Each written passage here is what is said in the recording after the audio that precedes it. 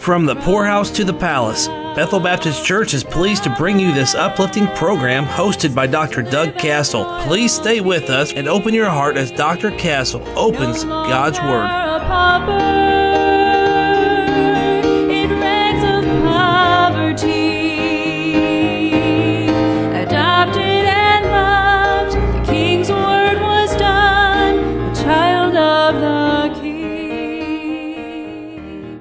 Well, greetings, beloved. Today we come to the book of Malachi. We've been going through the last three of the Old Testament books, the book of Haggai, Zechariah, and now we come to Malachi. These three are the three post-captivity prophets. Remember, you had prophets that prophesied before Babylonian captivity, like Isaiah and Amos, and you had captivity prophets like Ezekiel and Daniel, and Jeremiah was also during the captivity.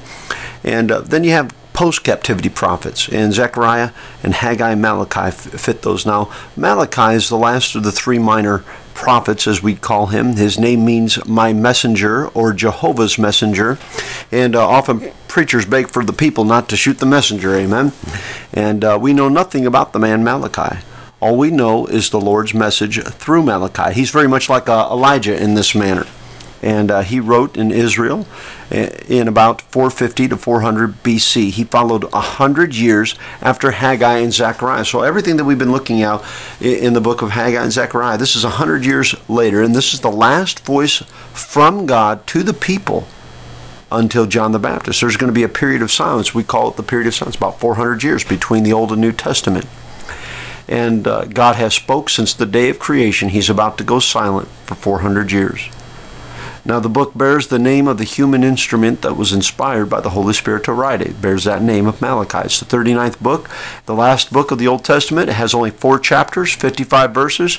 There are 27 questions, 32 sins of Israel declared, 5 commands, 5 promises, 30 predictions, 28 distinct messages from God. That's one for every 2 verses. 19 verses of prophecy, 6 fulfilled, 13 unfulfilled as yet. Most of this book is unfulfilled. That means you and I, it's very important to us. We're looking forward to it. Now, there are 14 accusations made by God against his people. 10 times the people reply to God with rebellious answers. Think about that. God accuses 14 times in justice and equity. God comes to the people, and 10 times the people reply to God with rebellious answers.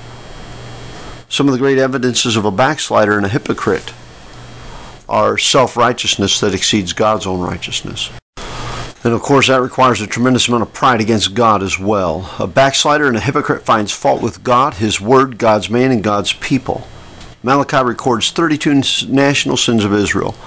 I have a list in my prayer list of 29 sins of the United States of America that I confess and ask God for forgiveness for in my time of intercession for our country, 29. Malachi deals with the morality of the people, and a moral judgment is declared.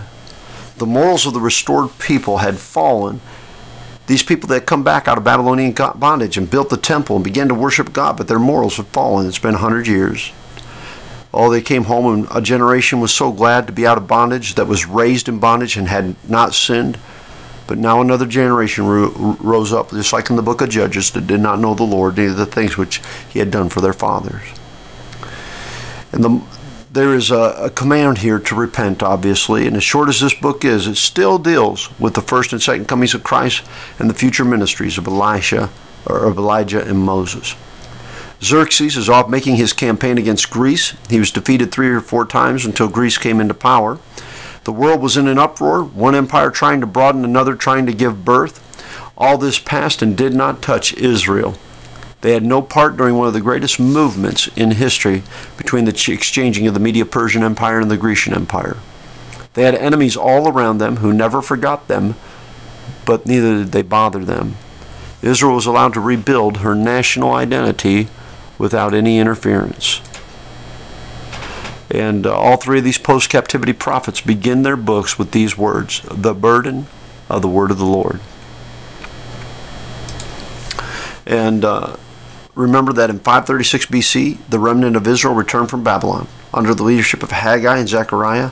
They built Zerubbabel's temple, remember the governor who was of the seed of David, in about 520 BC. 60 years later, in 457 BC, Ezra came to help reestablish the nation. 13 years after Ezra, the priest, Nehemiah appears to rebuild the walls of Jerusalem in Malachi's time. The Jews had been home for 100 years, forgiven and cleansed of the captivity and their idolatry. They had rebuilt the temple and the nation, but they were still prone to neglect the temple and the law of the Lord. They didn't go back again into idolatry, but they were prone to forsake all worship, no matter what it was, good or right. And so the Jews were discouraged by their weakness and wedded to their sins, Henry Haley said. And the people had become occupied with place and position as opposed to holy worship and pure sacrifice and godly living. Malachi was not mentioned by Ezra or Nehemiah, but he deals with the exact same sins of the people. In fact, you can compare these passages. Nehemiah 13:29 and Malachi chapter 2 verse 8, you have a polluted priesthood. Nehemiah chapter 13 verses 23 through 27, Malachi chapter 2 verses 10 through 16, you have mixed marriages. Nehemiah 13 verses 10 through 12, and Malachi 3:10, the failure to pay the tithes. These are Malachi's greatest protest amongst Israel's 32 sins, and they were the great protest nearly 100 years earlier. Our sins are old sins. Even today, we can look at these three sins and see they're the sins that plague the church today.